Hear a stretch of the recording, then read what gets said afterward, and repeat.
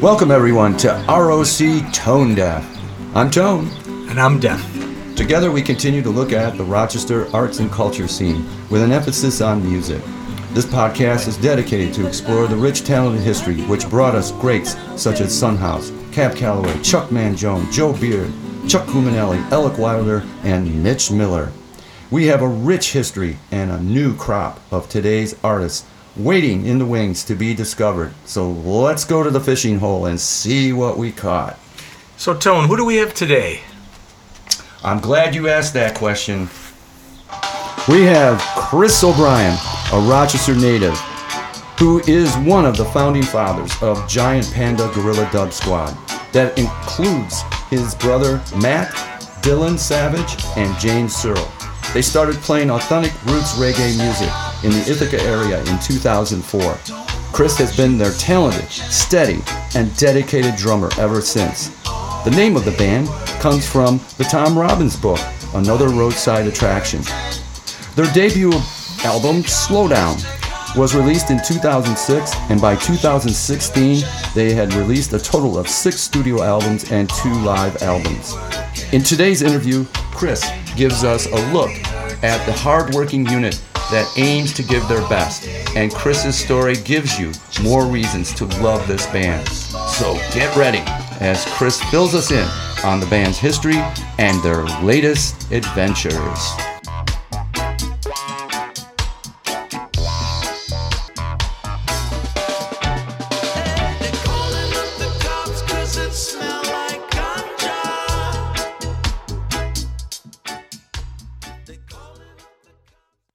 Okay, so let's get going here with our next interview.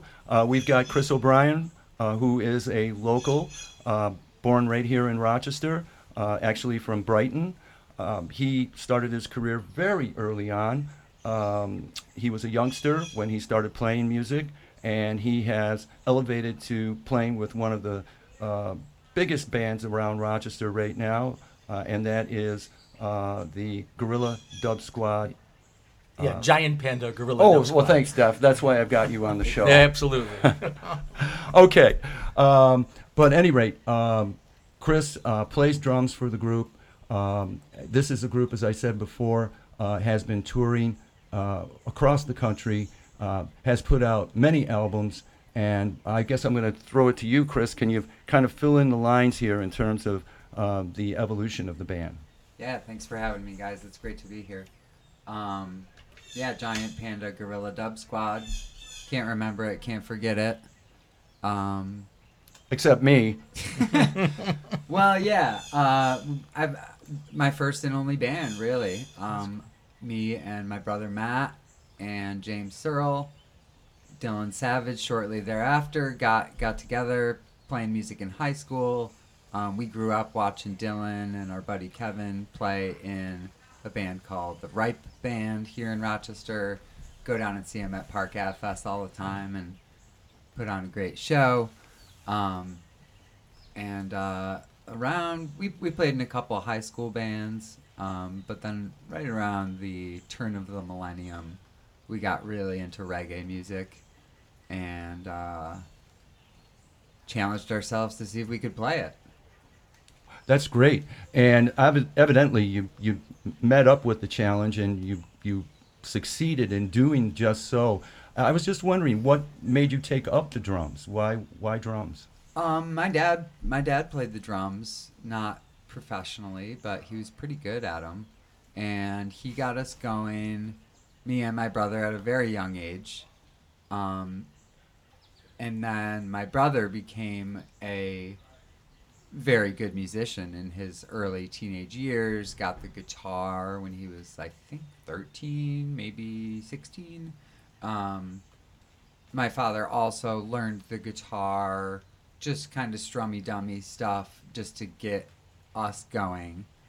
worked like a charm, and Matt was off and running, writing tunes, playing guitar, being the singer. And so what actually got me like in the basement behind the drums with a band was my brother needing a drummer and knowing that I could like kind of play the drums, you know. So he was like, Chris, come down here, play some rock and roll with our buddy Ange, who lived 2 streets over. And so that's how it How really much older got was going. How much older was your brother? My brother is 18 months older than me. Okay. So we were kind of Right. side by side. That's awesome. You know, our whole lives, yeah. And did either one of you had formal training in music? We both took, you know, we were both in band at Brighton, and Matt was in jazz band and flourished. He was a really good drummer by the time he was like a junior in high school. And he took a couple lessons with some heavy hitters. One of my mother's friends was dating Rich Thompson, who runs the jazz drum program at Eastman. And even just like a couple minutes, I don't even know how it went down, but Rich Thompson was in our basement on Danforth Crescent showing my brother doing V-strokes with brushes. And, you know, just talking to that guy for a few minutes. And yeah, so my brother did take some lessons. He ended up taking some piano lessons with a guy named J.J. Kaufman, and that really was great for him. I took a handful of drum lessons in my early 20s from a guy that Honeoye Falls Lima drummer named Ted Poor, who is like top of the jazz scene right now, period. Oh, yes. Like is playing drums for some really heavy hitters in the scene. Rich Thompson taught Ted when he was like a boy, when he was like 5 years old, until all the way through Eastman. Wow. And yeah, as like a, you know, as like a, not to put myself down, middle of the road drummer, to have a lesson with a guy like that, it was worth the $30 to like watch him warm up, you know? Oh, wow. So I did like a handful of lessons with Ted Poor, and I'm like, still like 15 years later, like, oh, maybe I'll practice that thing Ted showed me at that lesson, you know? Oh, that's great. But yeah, it's been, there's a lot of great drummers around that I've gotten to be buddies with, and it's cool to see them. Just curious, Steve Gadd, or I've you never ever met Steve Okay. Gadd. It's funny. I was at Java's a couple years ago, and the owner Mike was like, "Gadd just walked out, Chris. He just left. Oh man, I would have loved to." And we actually, our first keyboard player, Matt Goodwin, who runs. He's in Black Dog Studio down on Scio behind Java's there. When Steve Gadd and Tony Levin were inducted into the Rochester Music Hall of Fame, they went and did a session down there. Gadd's band, which the name is escaping me right now, they went and did a session down there, and Goodwin has the tape from the the mixing board, and pretty cool. Paul Simon ended up coming and playing a couple of tunes that night. Yeah, that was amazing. It was a really cool ceremony. Yeah, it really was. Peter Gabriel on like the video, he didn't come in person, but like nice 4K video feed specifically about Steve, and then specifically about Tony Levin, who's his only bass player ever. Oh, wow. That was really cool. Now, what other drummers out there have inspired you that you... My buddy Joe Tomino Okay. is really top of the list, and it helps that he's like one of the coolest guys I've ever met. Also, he has played with tons of groups. We were introduced to him with a band called Dub Trio, which was James like scouring the internet for people to do gig trades with a long time ago, and they were called Dub Trio. So we were thought they were a trio of dudes playing dub reggae, and they're like, it's like ADD hardcore goes into like a little dub thing, and they're amazing. They're an unbelievable and really cool guys. Stu Brooks, the bass player, is crushing it right now. I believe he's doing something with Danny Elfman or something crazy like that in Hollywood. Yeah. Right. And Joe Tomino plays with everyone. He played with Modest Yahoo for years. They played the, I remember seeing him on TV playing the opening ceremony of the Winter Olympics. He was the Fugees' European tour drummer when they did a reunion. He's like one of those guys, you know.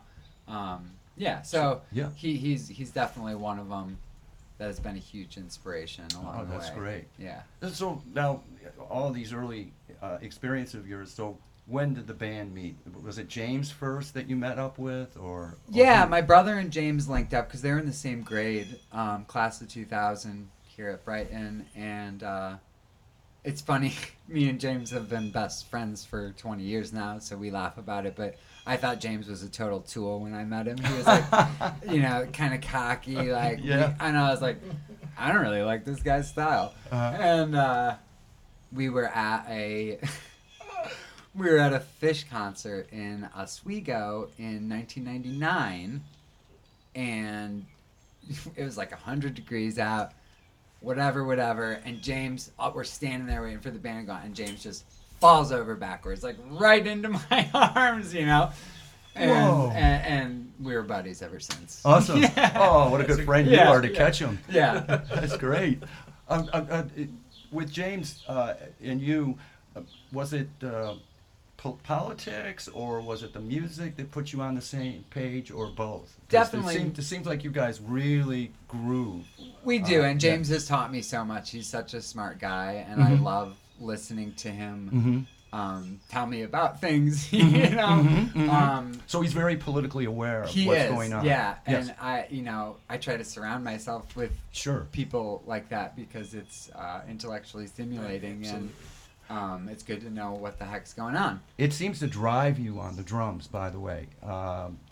Especially the political songs. When I watch you, it is an interesting feeling. When that is reality. Yeah. When you're playing the song "Pockets," thinking about how crazy the world is, and it literally pushes you to play harder. You take your aggression. I guess in some for some tunes at some points. Yeah, I think that's one of the great qualities of the band is when you're beating it out like that, it's and funny. the song is political. Dylan Savage, who writes, he's our guitar player, who writes pretty much the most overtly political tunes. James's are always shrouded in illusion and symbolism, so sometimes they're hard to tell what he's actually talking about, but Dylan's are pretty much straightforward, War Machine, Pockets, Trouble Deep.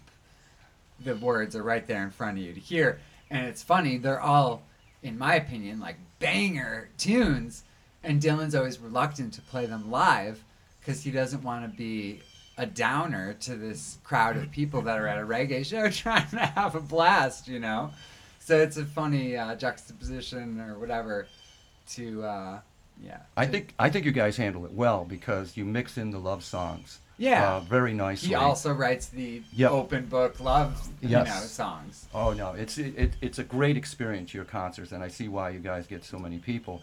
Now, on the political frame of things, I was just wondering, the sort of the controversy that's been going on for a few years in terms of the Rastafarians from Jamaica, and how do you guys handle the reports that Rastas are involved in hate crimes against LGBT people in Jamaica? Does it become controversial for you at all to participate in reggae music knowing that that's going on by the Rastas, or? It doesn't, it has never become controversial, at a show or anything like that. Oh. The only as a band, we discuss these things and are distraught about them. And, unfortunately, that is a prevalent thing in parts of the reggae community. However, the reggae community is the whole world now. It was birthed in Jamaica, and I think faster than any other music traveled the world. So there's reggae bands in Osaka and Rochester, New York, and Mexico and Brazil, and I think it's safe to say that,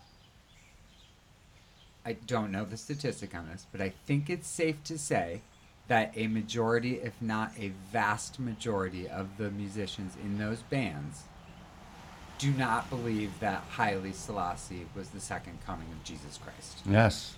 I think that's safe to say. Yes. Yes. So, and I don't know if the folks in the reggae community that are homophobic are Rastas either. I mean, right. that's like that word has been kind of bastardized. Exactly. I mean, it's like you're a Rastafarian. Exactly. Like that's your religion. So yes. You think that the emperor of Ethiopia was literally this, like Jesus, like it's like there's not a ton of people like that you meet a lot, you know. Yeah. And no disrespect to those people. I respect anyone's faith and beliefs. Absolutely. Bob Marley definitely thought Haile Selassie was the second coming of Jesus Christ. Right. I don't. Right. And thus you separate yourself. Yeah, there. it's yes. a worldwide thing, and we Very good. we respect that it came from Jamaica. And again, I think that's a pretty small group. What I was going to say originally is the closest it's ever come to confrontational was when we were at some big reggae beach party of like white people in freaking Rhode Island or something, and the DJ like put on the Buju Banton song about like killing gay people, and James almost went over and like attacked this dude. James was like so awesome. upset. Nice. He was like, "Yo, you didn't play a song by accident, right? You know, like you just pushed play on this freaking track. Like, who the hell are you? Right. You know? Right. So yeah, it's it's a struggle, but it's a struggle across every absolutely, field, absolutely. And I imagine being a country star, right, and having to right. imagine being in the NHL, right? You know? Exactly, like, exactly. And I just wanted to clear that up for anyone out there that may have had that thought about the band and the fact that the Rastas. Yeah, there are some Rastas, not all Rastas, right? Sure. Yes. Yeah, we're pretty outspoken about our beliefs. James is pretty unstoppable. Even if you tell him not to, he's still gonna.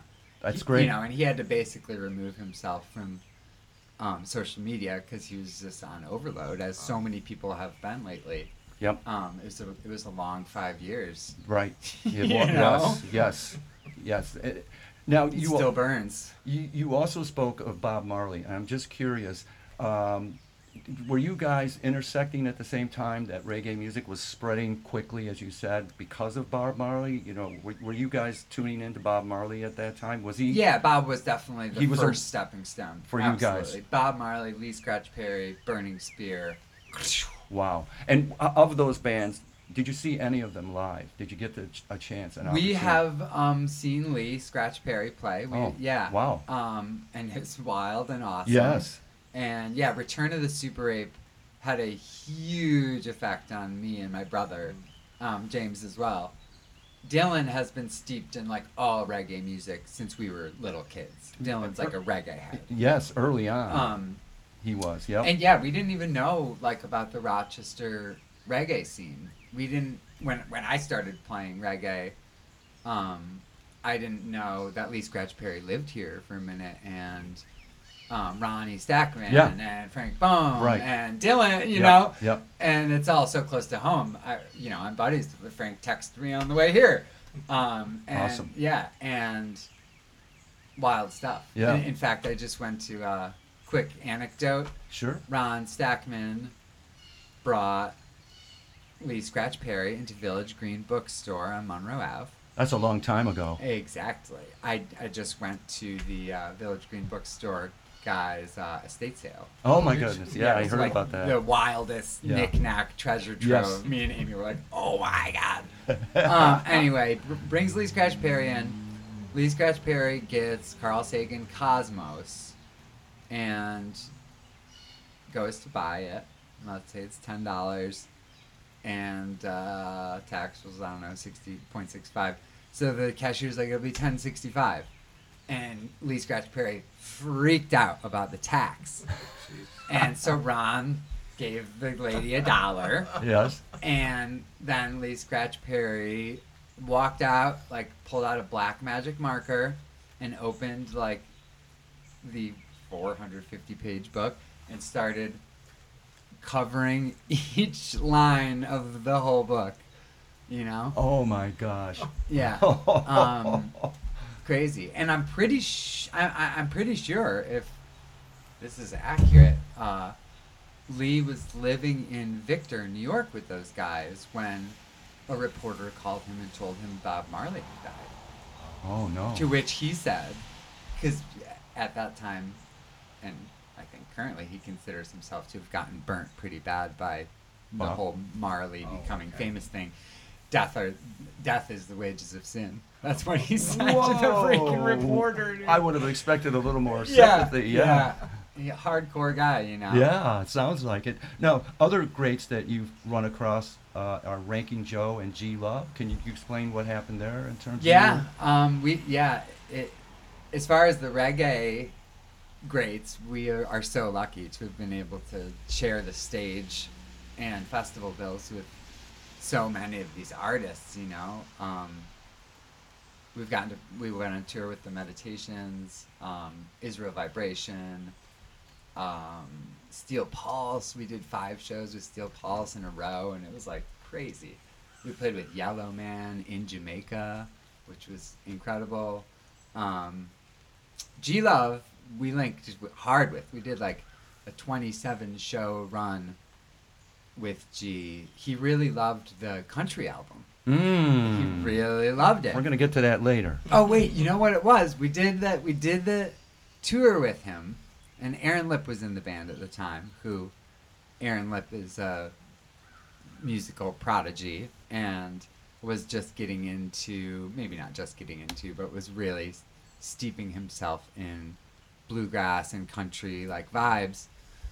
So we would go on G Love's bus and jam after the gig. I mean, you had energy to do that? That's amazing. I barely did, honestly, but like G wanted to jam, you know. Yeah. Lip always wanted to jam. G was like, guys, come on. Like, you know, Lip would be over there just playing the guitar, and it's like hard to resist. You know? Right. G Love's like rock star dude with his tour bus. He's like, come on, guys. And we're like, okay, dude. Awesome. So G actually pushed us to record. And then we recorded country. And then he was on, if I'm not mistaken, Bright Days on the song Humboldt County Gold. Yes. He plays harmonica on it. Correct. That and Rake and Joe, it's funny, like the modern collaboration, we weren't there with those guys. I've never met Rake and Joe. We tried a couple other MCs on Take Your Place, which is the song he's on. And that came out on Easy Star Records, and we were running it by Lem Oppenheimer and Eric Smith. And I think Lem was like, we sent him the one guy, and they were like, yo, that's pretty good. And Lem was like, yo, Rank and Joe would crush this, man. And we're good buddies with him. He was on the dub side of the moon. Yes. Can we see if he wants to do it and send it over? And like 2 days later, they sent it back, and we were like, whoa, yeah, that is really cool. Oh, that is fantastic. Yeah, wow. So that's how that went down. Yes. And there's actually a couple, the music that we're producing right now, we're trying to have a bunch of collaborations on. No kidding. Yeah. And we couple successful ones so far. I have heard 2 tracks with guests on them that I'm really happy about, both of them, and hopefully there's several more to come. Is there a working title? There is some penciled down titles. Okay. Yeah, I think that we're going to be releasing 3 EPs. Oh. Yeah, so we're going to try to, I think, go for the like trilogy thing. Very good. We're still trying to figure out how to do that. Do you have somebody that you go to for marketing advice? Because that sounds like a cool idea. I'm just wondering, or did you guys just come up with that? That like kind of trilogy all coming together thing was definitely James's idea. Oh. And we spitball it around, you know. Good for James, and yeah. Try to come up with cool stuff, you know. And sometimes someone's got the inspiration, and sometimes they don't, you know. Sure. I was like the art guy for a while because I'm really into art and posters and stuff, and then I just like burned out on it, you know. Sure.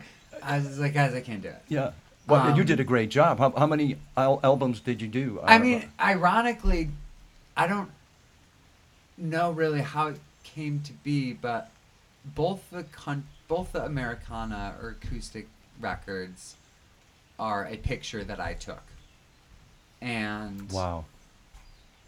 The Make It Better album cover was done by Icy and Sot, who are like world famous street artists, and they came to Rochester and stayed at my house. I invited them here to do some murals, which they did, and we became friends.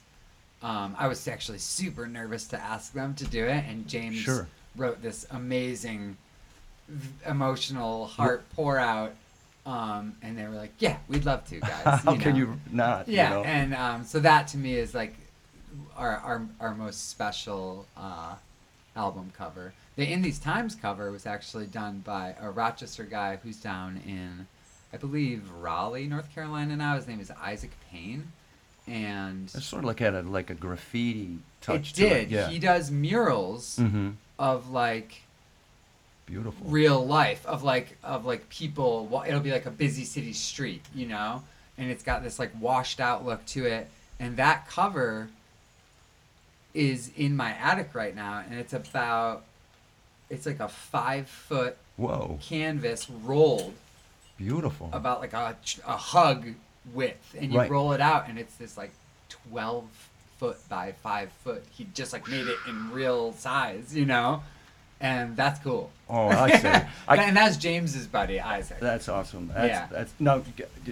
And then, ironically, just while we're on the album cover thing, Steady, which was thrown together very well, but thrown together by a guy named Andy Pritkin, who was literally like jobbing, working graphic design for our management company, throwing together flyers and stuff for bands like real quick. He threw together this thing, and it's like the most iconic Panda album covers. The shirt, it's like, you know. Oh, that's great. Yeah, it's funny how it works out. You pour your heart into something, and then something just you know. Speaking of covers, the one with the woman on it, who was the woman? Just recently, or is that Make It Better? Make It Better, I'm thinking of. Yes. So that was Icy and Sot, and it's a really interesting thing. It's cool because it's got the continent of Africa. Is a young man in Istanbul, of all places, selling watches. It's truly extremely ironic because it does kind of look like a woman. It kind of like extremely resembles James's family, the females in James's family. Like it's bizarre. Yeah. And James's wife is from Istanbul. Oh. James is actually in Istanbul right now. We speak. Oh my goodness, exciting.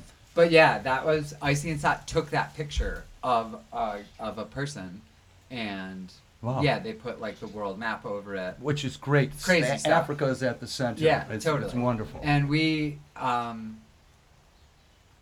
management was like, you have to put like the band name and like the little Panda stencil, like our little logo, like it's got to be on the cover.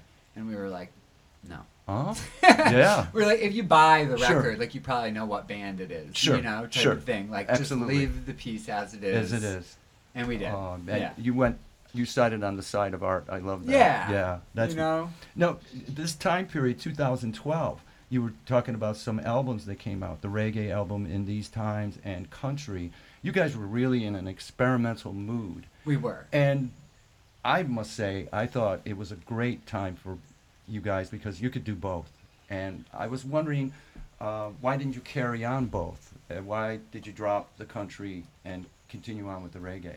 Yeah, I'm glad you dig it. And we did country again on G Love's. You know, we wanted to do it. We're campfire dudes jamming in the band since we were kids. Awesome. You know.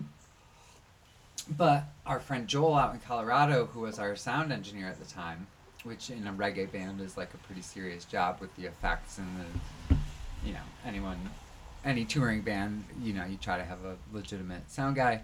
Anyway, Joel bought a house and a studio out in Colorado, and we were there maybe on the road. Yeah, we were doing a Colorado tour, and it was the first session in his studio. So part of the reason we didn't go full bore and do a reggae thing was because it was the first session in the studio, and we wanted to kind of work the kinks out. Got it. You know, and see what was what. Everything added up to just like, oh wait, this is a perfect time to try to do the acoustic thing. Like, you know. Yeah. And again, having Aaron in the band. Yes. I can't stress it enough. Yes. You know, he's all over the record. He really is. He's playing like the fiddle on the opening lick. He picked up the fiddle like 48 hours before that. You're kidding. I'm not. Oh my goodness. Yeah, like you can hear, like, you know, he's probably 100 times better now. But like he was literally just beginning to play the instrument. You cannot tell that. Yeah. That is amazing. So that was really fun. That was like far and away, because the stress was gone, like the most fun I've had recording a record. Like we were laughing the whole time, having a blast. Do you see in the future, like pulling out a song and putting it in the playlist on a concert? Yeah, we try to do it once in a while. It becomes like a logistical nightmare. Got it. Like, Got it. Where do you put it? If we were a big rich rock band, we'd have like a bunch of extra channels, and they'd already be plugged in. We'd have our technician be able to run it out. Right. But it usually just turns into like us unplugging our electric guitars, like, and then like, you got the level on this acoustic, and you're like in the middle of a concert. You got it. Yeah, you can. So it's a nightmare. It's a logistical nightmare. We have done, like when we put out Bright Days, we did, and I think you're going to ask this, we did like a 5-night Northeast major city run of just that. Nice. Played a little music hall in New York, Boston, Philly, DC. Was it well received? It was, you know.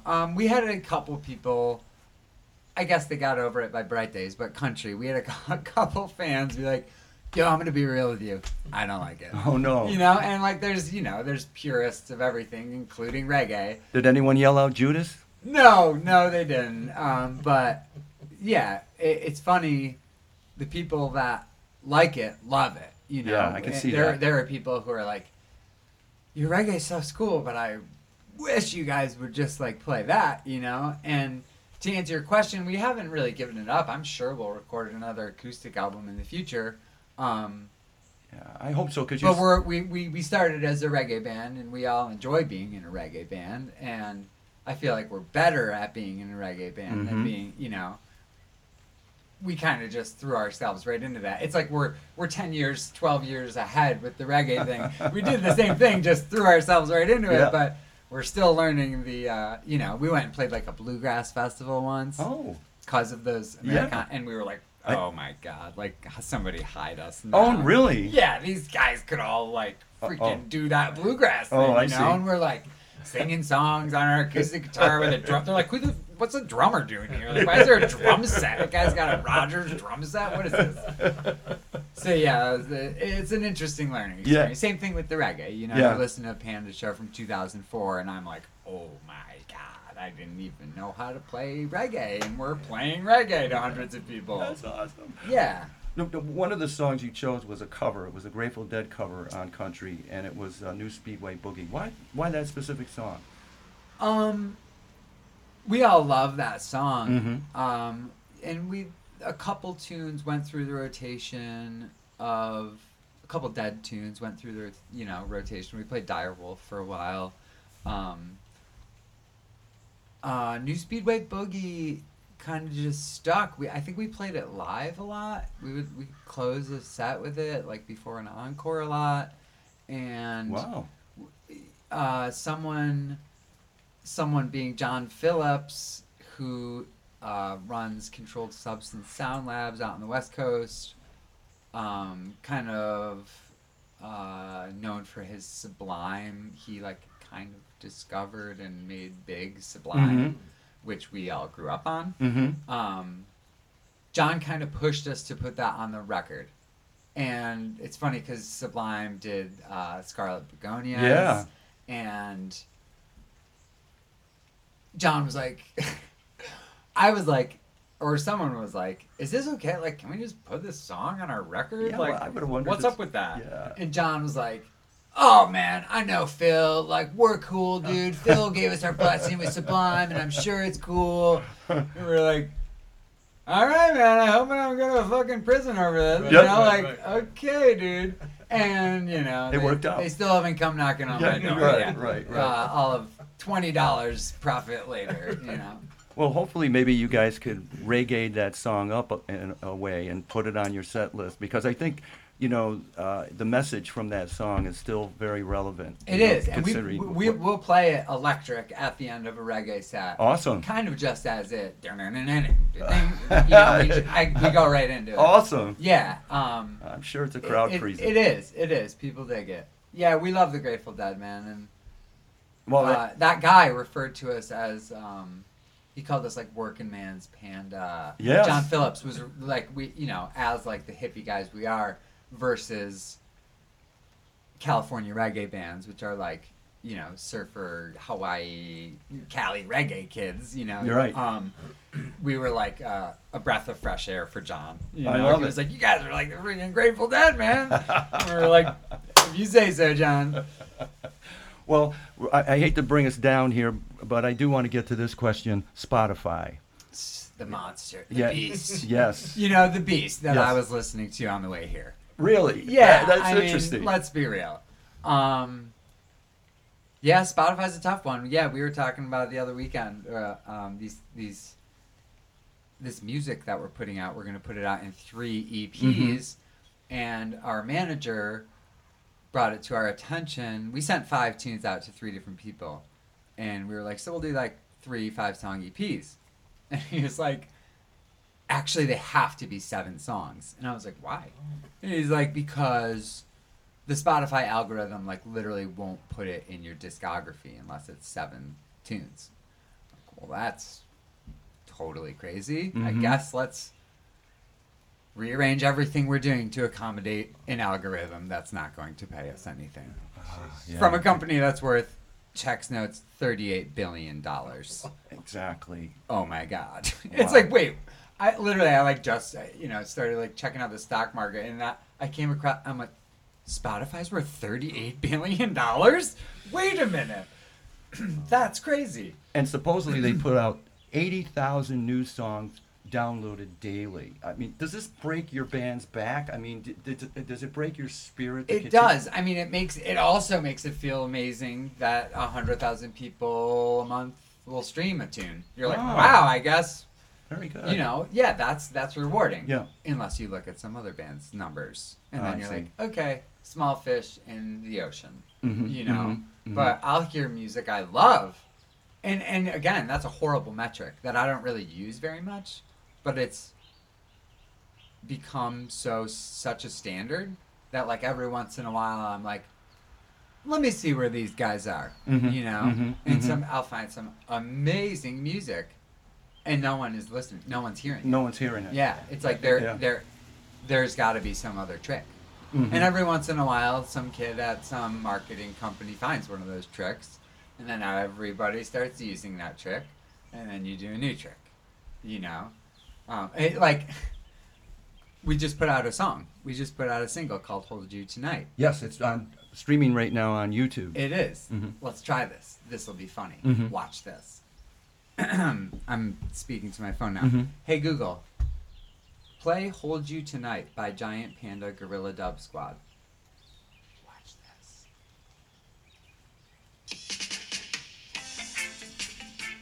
It did it. And I'll tell you what. Okay.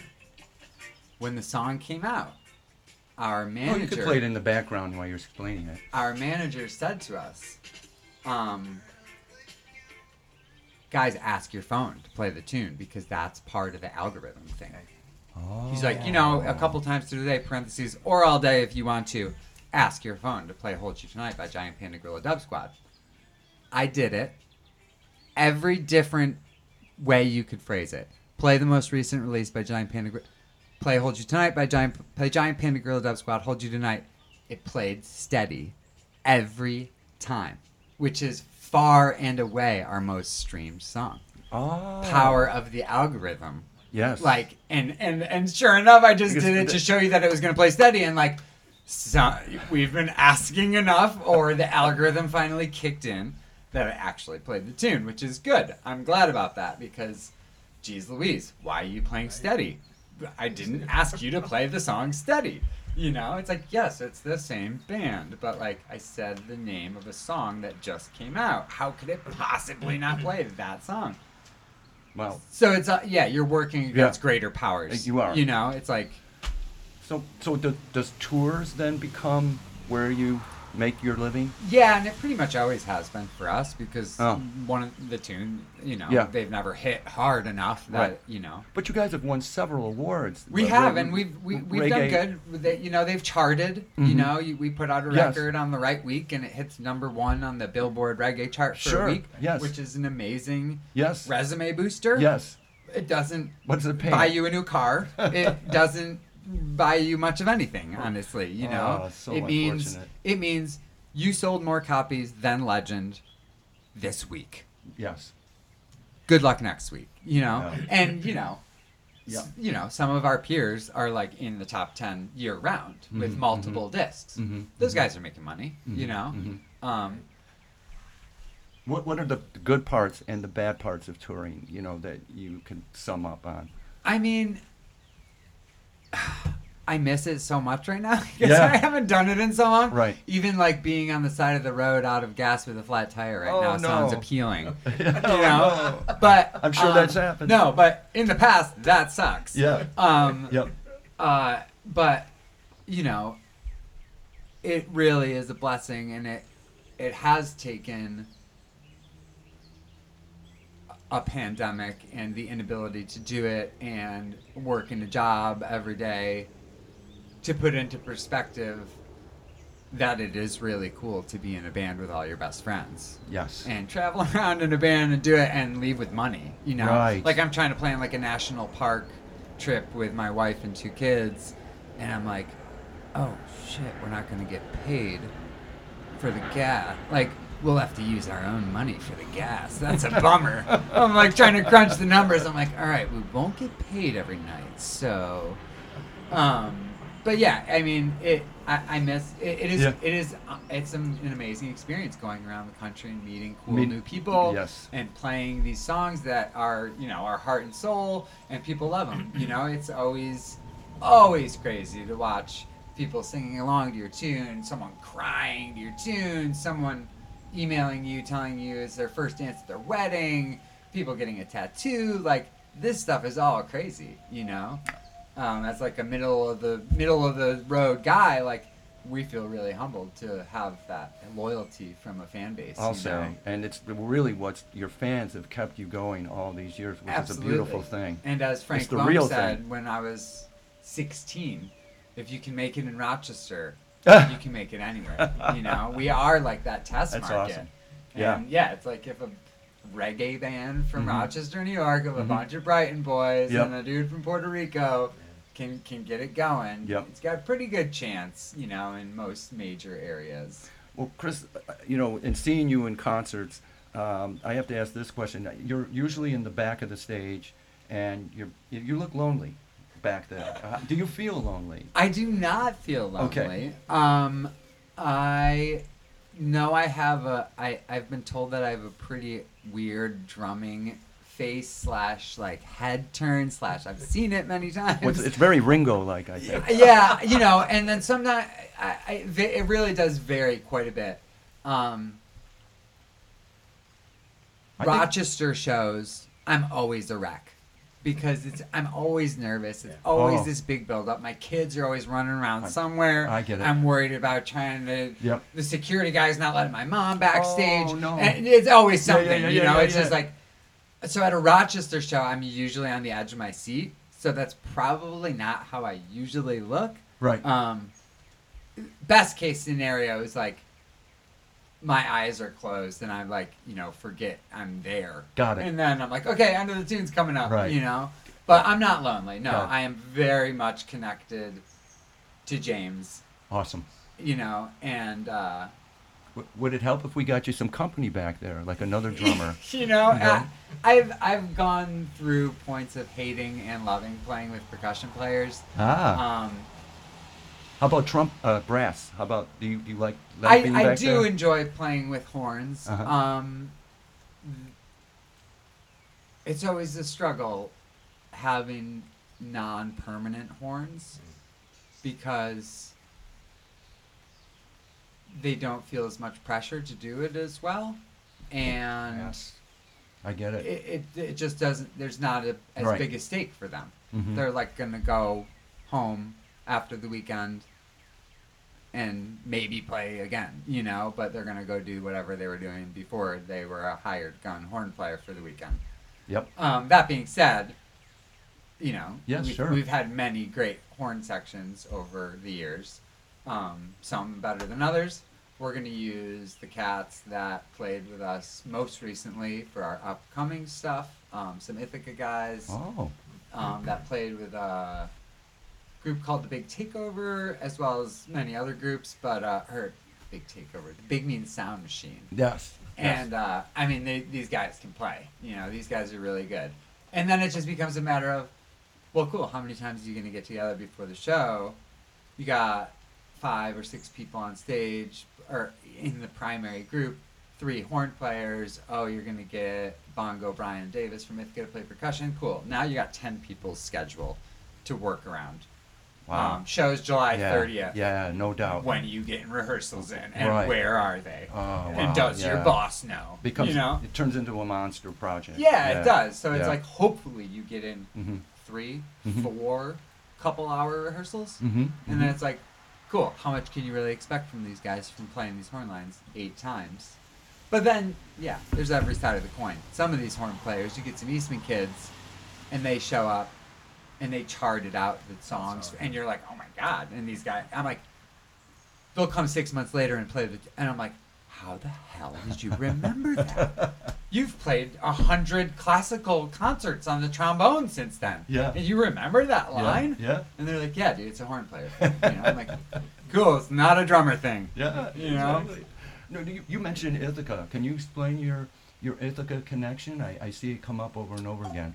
Yeah, James and Matt Goodwin went to Ithaca College. Oh. And so I've been driving up there playing since I was 16, 17 years old. And we've played, it's funny, I just went and stayed in Trumansburg with the family for a couple nights. We drove into Ithaca, and you always drive by Castaways coming down 89. Yes. And it's not Castaways anymore, it's called the Dock, but I was like, guys, Dad's played so many shows there. At the Castaway. Yeah, I mean, so many shows. So many good times, so many memories. I was very young. Yeah. This was 20 years ago. Another influence there. on you, yeah. And so Ithaca definitely has a special spot in my heart. We're lucky to have a cool college town like that so close by. The haunt, yeah. And Rongovian Inn.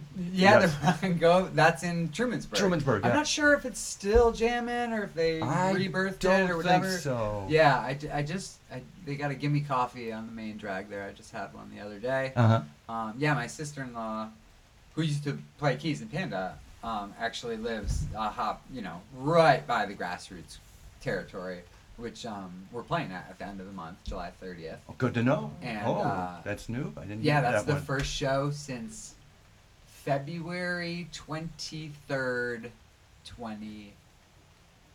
Oh. Can you And believe it?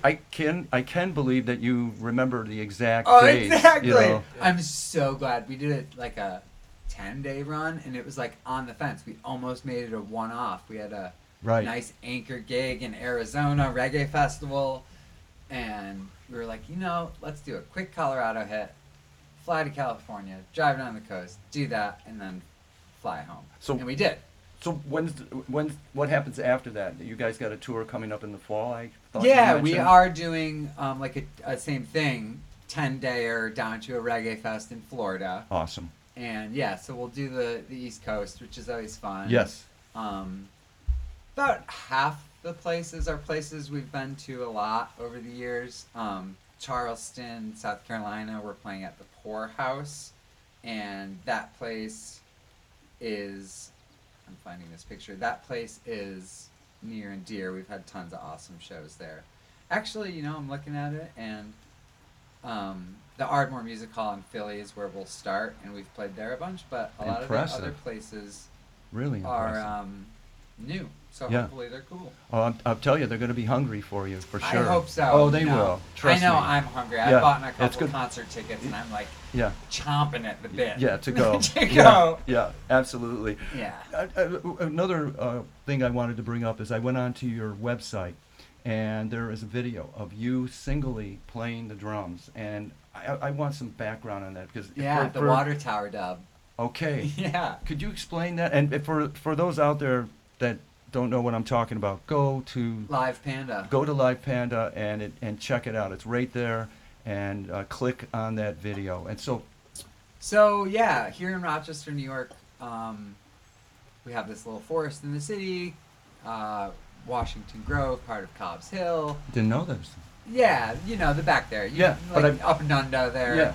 So anyway, up in those is 2 abandoned water towers. Yes. Water tanks. Yes.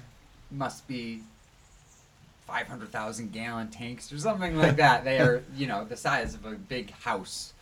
But there's no top on them. And they've always, for the most part, when I was like 18 years old, they were like, someone blasted a hole in one of them for a summer and you could get in it. But just last spring, one of them got open. Someone must have gone up there with like a fire hydrant wrench or something like that, because there's a serious bolt on it. But they were open. And you go in, because you gotta go in, because it's open, and it's empty, and it's cool. Uh-huh. And, I mean, literally, the second your foot hits, do, do, do, do. Echo. And the more you get in, the stronger it is. So, I was up there with my wife and kids, and I'm like, oh, guys, it's open, we gotta go. And there's a little slosh, it gets a little grimy, but you get over it, and it's old, so it's uneven, and there's like dry spots of like rust, not super rusty, but it's like gross metal. Mm-hmm. And there's a baseball bat in there. Someone had left a baseball bat in there, and I banged the baseball bat against the floor, and it was just the most monstrous echo. We were freaking out, and I'd thought of it several times before, but that was really it. Where I was like, okay, I gotta bring some drums up here. I gotta do it. That's awesome that you had that.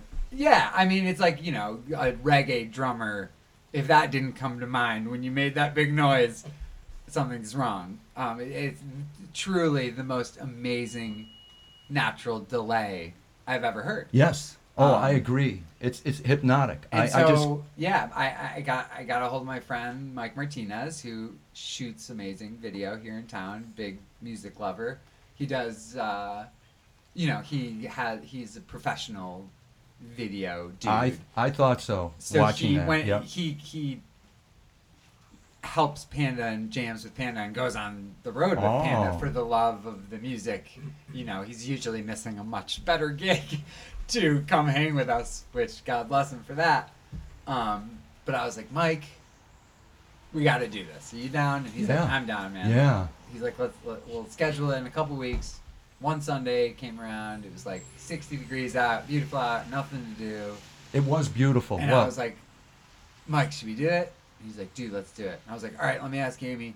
We're like diddle-daddling back and forth. And Mike's like, dude, we're not going to do this if we don't do it. Yeah. Meet me up there in 45 minutes, man. Wow. And so we did it. And it was really pretty hysterical. People were like, why don't you bring more drums? We had to carry those drums up a very thorough hike. Yes. The quick way is from school number 1, like right below, But then it's like, that's the way we went, but it's like steep. Yeah, it's like a steep 50-degree angle, Oh my God. So, I was extremely out of breath, and in hindsight, I always forget that Mike makes stuff look cinematically amazing. I was tired. I was out of breath. Again, the kids were running around. Right. I set up the drums and we did it for 20 minutes. We weren't up there for 3 hours. James tried to come and literally by the time he got there, I was like, we're done. We're done. Yeah. The drums are in the car. He was like, you're kidding. Yeah. And in Good hindsight, thing. I should have stayed for longer and jammed more. I think you. Point proof. You know, yeah, we got it. Yeah, you know? you got it. And that was like one of like, you know, Well, there's how- like 6 or 7 more takes of like different grooves. Wow. And we chose that one. Yes. Again, I did it so quickly and wasn't thinking about like the possibility of like any 1,000 people. It was literally just like, we have to do this for us because this is cool and we make music. Absolutely. And then, you know, management was like, dude, this is like, we got to get this on YouTube Yeah. tomorrow. Yeah. Like, and I'm like, Yes. oh, okay. Maybe I should have like done it, like tried a little harder, but whatever. No, we did it. And, I think you were a complete success. It was Chris. cool. It Thank was. you. And, Thank you. and I was wondering too, the sound, was that a problem? Was that no? So you can see in the video that there's like a little mic Zoom recorder Yeah. right in front of my bass drum. Yeah, Sort of I like saw this. that. And Yeah. that is the only Yeah, I noticed sound. that Which was like a- again on like whichever video, YouTube video, like there's a couple people, classic internet jargon. They're like, "You put delay on this, Wow. dude. That's not real."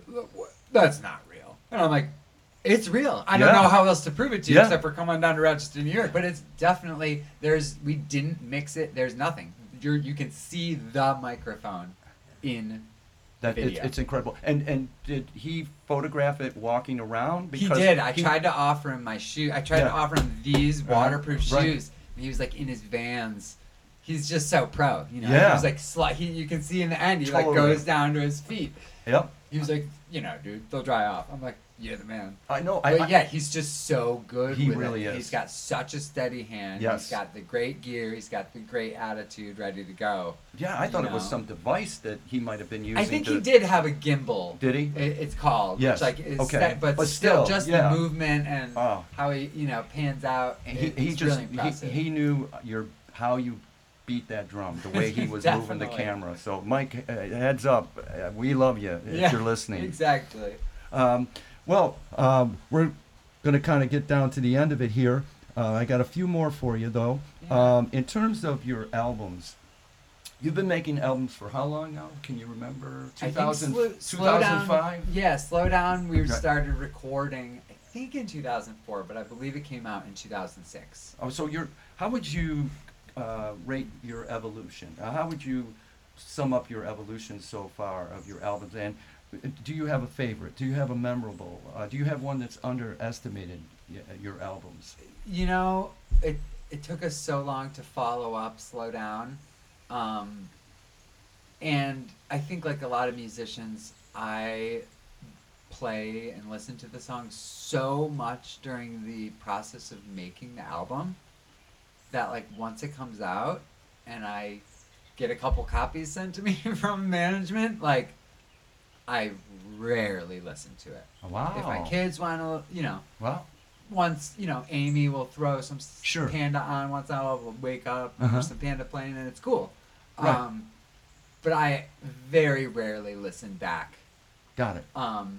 because I listen so many times while we're making it. Making it. Like, yeah. don't get me wrong, I've heard the record 1,000 times. Right. Absolutely. That's why I don't listen to it. I got it. But a couple notable things. The first, we just put Slow Down out on vinyl for the first time ever. Oh, that's great news. We like self-funded it when we were literally children by playing a weekly in the East End and going and handing all our money to Alex Perielis at this super fancy recording studio in Ithaca. And he was like, "Trust me, guys, it's worth it. Like this Neve board, you'll never hear sonically like superiority." This dude set up my drum microphones for 6 hours. He's milking us for time. To this day, it is sonically incredible. You listen to that hi-hat, you listen to those drums, and it's like, okay, yeah, that's what we paid for. It didn't age. Yeah. It didn't, oh, that sounds so 2005. It's like, nope, that is a England-made Rupert Neve board, nothing like it. Sweet.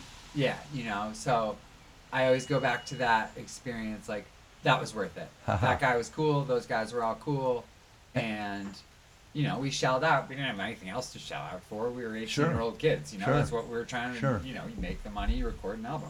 Well, how can you purchase it in vinyl now? I think there's some copies left on livepanda.com. Is there? Okay. I think we made 300 or something. Okay, good to know. Yeah,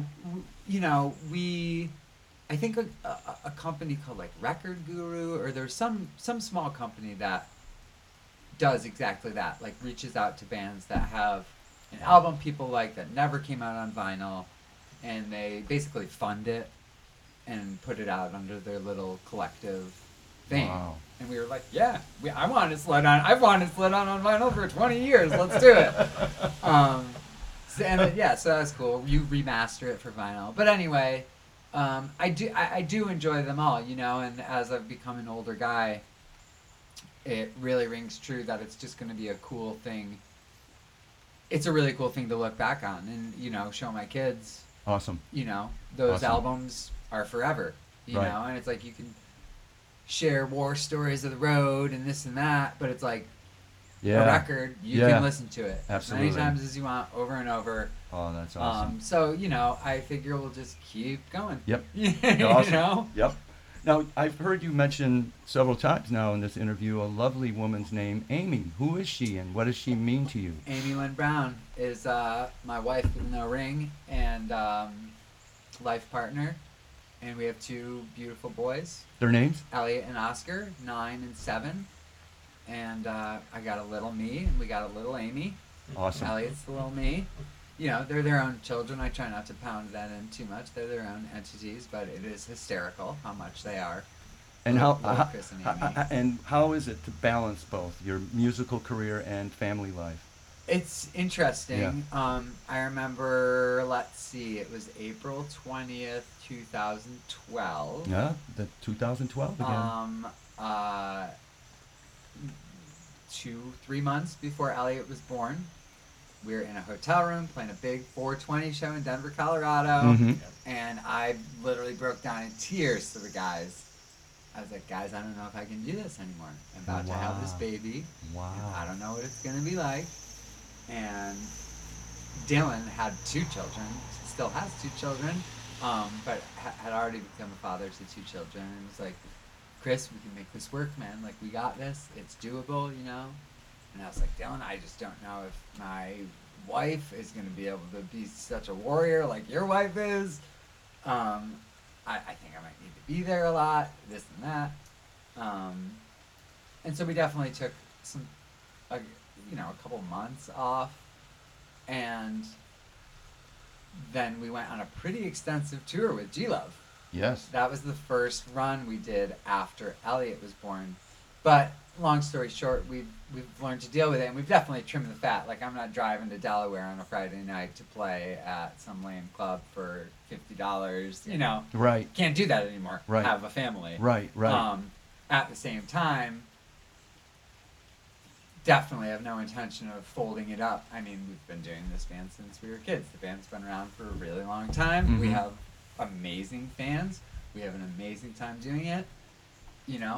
Hopefully something will hit one day and we can say it was life-changing for everyone involved. If not, that's okay too. Yeah. We're very lucky to be able to say that we're passionate about what we do. And in her own right, Amy's an artist, correct? Can you explain that a little more? Yeah, what she does? She's a great visual artist. She paints all the time. She's also a hairstylist. We fall into the same category of being able to say we love our job and we're passionate about what we do. Yes. And we enjoy it. And it's probably why she understands what's going on with you and the band too. Exactly. And Yep. she loves the side gigs. She gets the WXXI hair and makeup commercial gigs around town, and she loves it. She comes home with that same excitement of me from a show. She did a 4-day shoot a couple weeks ago. Wow. And she came home bzzz, Sure. and I was like, you are high from the adrenaline of what you just did, Sure.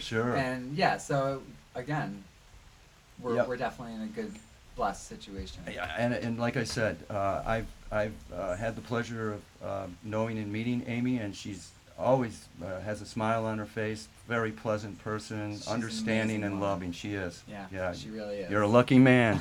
Yeah, I won the lotto. As she is too, a lucky woman. And it's summing up here too. We're coming out of COVID. I was just wondering what was going on with you and the band during COVID. Must have been a little stressful. It was super stressful. Again, we got home March 23rd, and Whoa. February 23rd. Okay. Yeah. I was going to say that. You're like, dude, really? How'd you fly? We got home February 23rd. I was the guy telling your daughter, yo, this is all shutting down. Yep. And I was the crazy dude. Yep. And I was telling my brother, I went to his weekly at Apple, and I said, yo, you're not going to be here next week playing this, so tell everyone, we'll see you soon. He was making fun of me on the microphone. I was like, all right, guys. So I was all over it. I was freaking out before shit hit the fan. Whoa. We went and saw Bobby McFerrin March 4th at Eastman Theater with a shoulder-to-shoulder 100-person chorus just breathing spraying into the air. Right. And I'll never, ever, ever forget that. Me neither, that was the last normal thing we did. Yep. I was already like, we shouldn't even be here. Right. But the whole world was still up and running. Sure. My little guy Oscar was born on St. Patrick's Day, so he had 2 COVID birthdays. Sorry. We're gonna throw him a bash next year. Yes. But yeah, I mean it. It's funny, of course. The first show to rebook, which is the reggae festival in Florida, was the last show to cancel. Oh no. Yeah, thank God. Yeah. They were like, no guys, it's on. Yeah. We're like, really? Yeah. Like, I kept being like, me and James were like, yeah. I don't know if I'm going to fly down to Florida right now. That just seems like kind of crazy. Yeah. Like, what if they lock everything down and we're in Florida and our kids are in Indiana and New York? Like, no way, dude. I'm not going to do that. Like, and I don't know the guys, but some guys threw down a couple $100,000 to throw this huge reggae festival, and they're like, yo, this will ruin our lives if this doesn't happen. Right. So finally, whatever, health commissioner was like, okay, you can't throw this party. They're like, all right, it's canceled. We're like, woo! Thank goodness. Yeah. That was like in the beginning where no one knew what the hell was going on. I'm going to Florida to play a concert with my band? Are you kidding me? No. And so that's great. I literally did one Zoom. I called it a fireside chat. I saw that. It was really cool. It was cool. Yeah, it was I in liked my living room. It was like right at the beginning when everyone was doing stuff. Yeah. James did several things. Yes, he did. Yeah. It's all on YouTube. Rootfire.net. If you're interested in any of this reggae business, is definitely somewhere to stop by. They, from my perspective, really aced the COVID internet, fulfilling something to give the fans. Right. I was one of those fans, and I loved it. There's a lot of informative stuff. There's our buddy Devin did the songbook thing. Yes. I mean, this kid knows everything there is to know about it, and he's like, 40-year-old Cali kid, but he was just in the right place at the right time, and he knows everything. So it's Devin, Dylan, and you. That's the core. No, sorry, Devin. Devin is not. Eli Flynn is our most recent guitar player. Okay. Tony Galicchio is on keys. Yes. He came in and fit like a glove. Literally did one rehearsal with this kid, and I was like, "You in, dude?" And he's like, "Oh yeah, bro." I was like, "Yes." Well, it's talent. He's such a good guy. Yeah. And then me, Dylan, and James. Okay. And that's it. For these 2 shows coming up this summer, we're pulling in a couple extra band members to thicken up the sound. Those big shows. It's always fun. Yes. I as like a teenager or whatever with certain groups that I'm a fan of, I'm always like, why did they bring the extra guys? And then when you're on the other side of the curtain, you're like, bring the extra guys. Let's make this a thing. Right. I'm like a fan of a band. Yes. I don't need right. the smoke and mirrors. Right. But a lot of people do. Yes. Yes. Hence bands throwing $100,000 into their lighting rig. Right. I'm like, I never get it until you're like, oh, it makes the show like 10 times cooler. Right. That's why they did it. Right. It's, right. if being in a band was just about, my brother had a great lyric about it, like, half of going to a concert is seeing it. You're hearing it, but like you're seeing like almost more than you're hearing. Exactly. You know, so I agree with that. It's interesting. You definitely have to take that into consideration if you're trying to entertain a sea of people. And Panda notoriously, to our credit or fault, doesn't. You know, we go up in our clothes and we play our acoustic drums, and there's no backing track, and there's no ear monitors, and we're just a band of dudes playing songs. It's pure. Take it or leave it. It's pure, and it works. Yeah, hopefully that purity comes back into style at some point. Absolutely, absolutely. Yeah. Well, one last question before we go, and you're probably going to be surprised to hear this. Probably thought you would never hear this, but you're all grown up now as a musician. What are your thoughts and recommendations to young people out there that are playing music and want to, you know, get a band and be successful? You know, I will revert back to my answer from a long time ago. I could say any number of things, but if you're a young kid and you're trying to get a band together and you're trying to get it on the road, you're trying to make it a real thing, it's tough to have a job. It's tough to have that side gig at the restaurant or whatever, because then you're going to miss a show. And your band's going to be bummed out when they can't book that cool show because you got to go to work. So that's a hard thing to juggle, especially when you're not a rich kid, you know? Yeah, absolutely. You're an 18-year-old kid. You got to pay your rent. It's hard to make that decision. But if you overcome that, the thing that really got us out of Rochester, we had a little bit by, you know, it's always awkward having the drummer, the bass player, the guitar player call a club and pitch your own band. That's not really a thing unless you're a kid trying to make it happen. You got to get a booking agent, you know, and that, you know, there's small ones, there's big ones, there's medium ones. We landed a small northeastern booking agent at first, in the Pocket artist, Gabe Johnson. Mm-hmm. He took a chance on us, and we kind of like went national together. Like by the time we were out in Colorado and out in California, he like had picked up a bunch more bands and moved to Oregon and like made his thing national as opposed to regional as well. But yeah, that was a really big step for us, getting a real booking agent.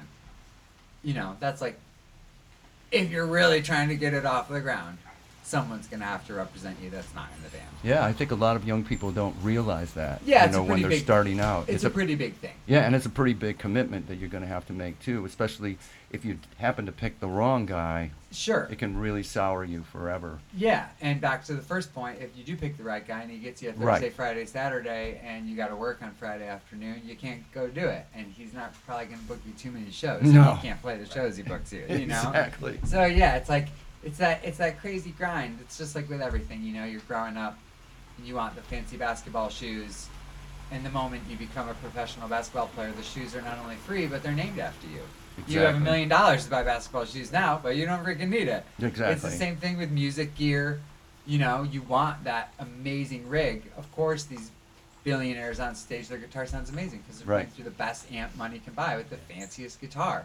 Yep. And you're on this Mexican Stratocaster out of a crate amp trying to get on the road. It's like that. It's that constant struggle of like, you have to work harder. That's why you get a break. You literally get a break. You don't have to carry your stuff. You know, it's like, so that's the great irony of showbiz. It's like, you got to bust ass to get to the point where you don't have to bust ass. Right, and it makes sense too, because not everybody can do it. Yeah. You know, and it sort of separates the wheat from the shaft. And the road is not for everyone. Right. You know, some people go on the road for 3 weeks and literally like skits out. Yeah. Like, yo, I'm never doing this again. You know? Well, just want to thank you for taking this long time. It's been a pleasure to talk to us. That was a breeze. That went quick. Yes, and because of you. And I just want to say this, that you are a person of integrity, goodness, love, passion, and you've somehow surrounded yourself with people just like that, and especially your band members, your core band members that I've seen play together. I can just see why you guys are a unit and why you're a successful unit out there. Thanks, And Tony. I just want to wish all of you continued success. Thanks because very I much. think you deserve it because you're the real deal. And I think our listeners out there have really gained a great insight in you, music, and the band. So thank you. I hope so. Thanks for Oh, Thanks I so know much, so. Chris. It was wonderful. Right. Yeah, pleasure to be here, guys. All right. Thanks again. Peace. Well, what do you think, Def? That was something else, wasn't it? Oh, it's fantastic. Great interview. Great interview. I really appreciated Chris's insight on music and the business and life itself.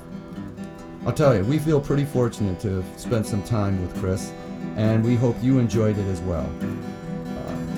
If you want to check out their latest shows, once again, remember, go to their website and you'll see a list of their upcoming shows. Yeah, they'll have plenty of content at that site. There'll be songs and videos, and of course, they'll have their concert dates. And please check out that video of Chris drumming out at Cobbs Hill Park. I think you really will enjoy that as well. It's a stunning video. It's great in the audio. It really is. Until next time, everyone stay irie. We want to thank our sponsors, Fiorella's Restaurant, fine Italian cuisine. Come and have a taste of Italy right in the public market in ROC Town or Rochester, New York. So join us next time on ROC Tone Deaf. I'm Tone. And I'm Deaf. This has been ROC Tone Deaf.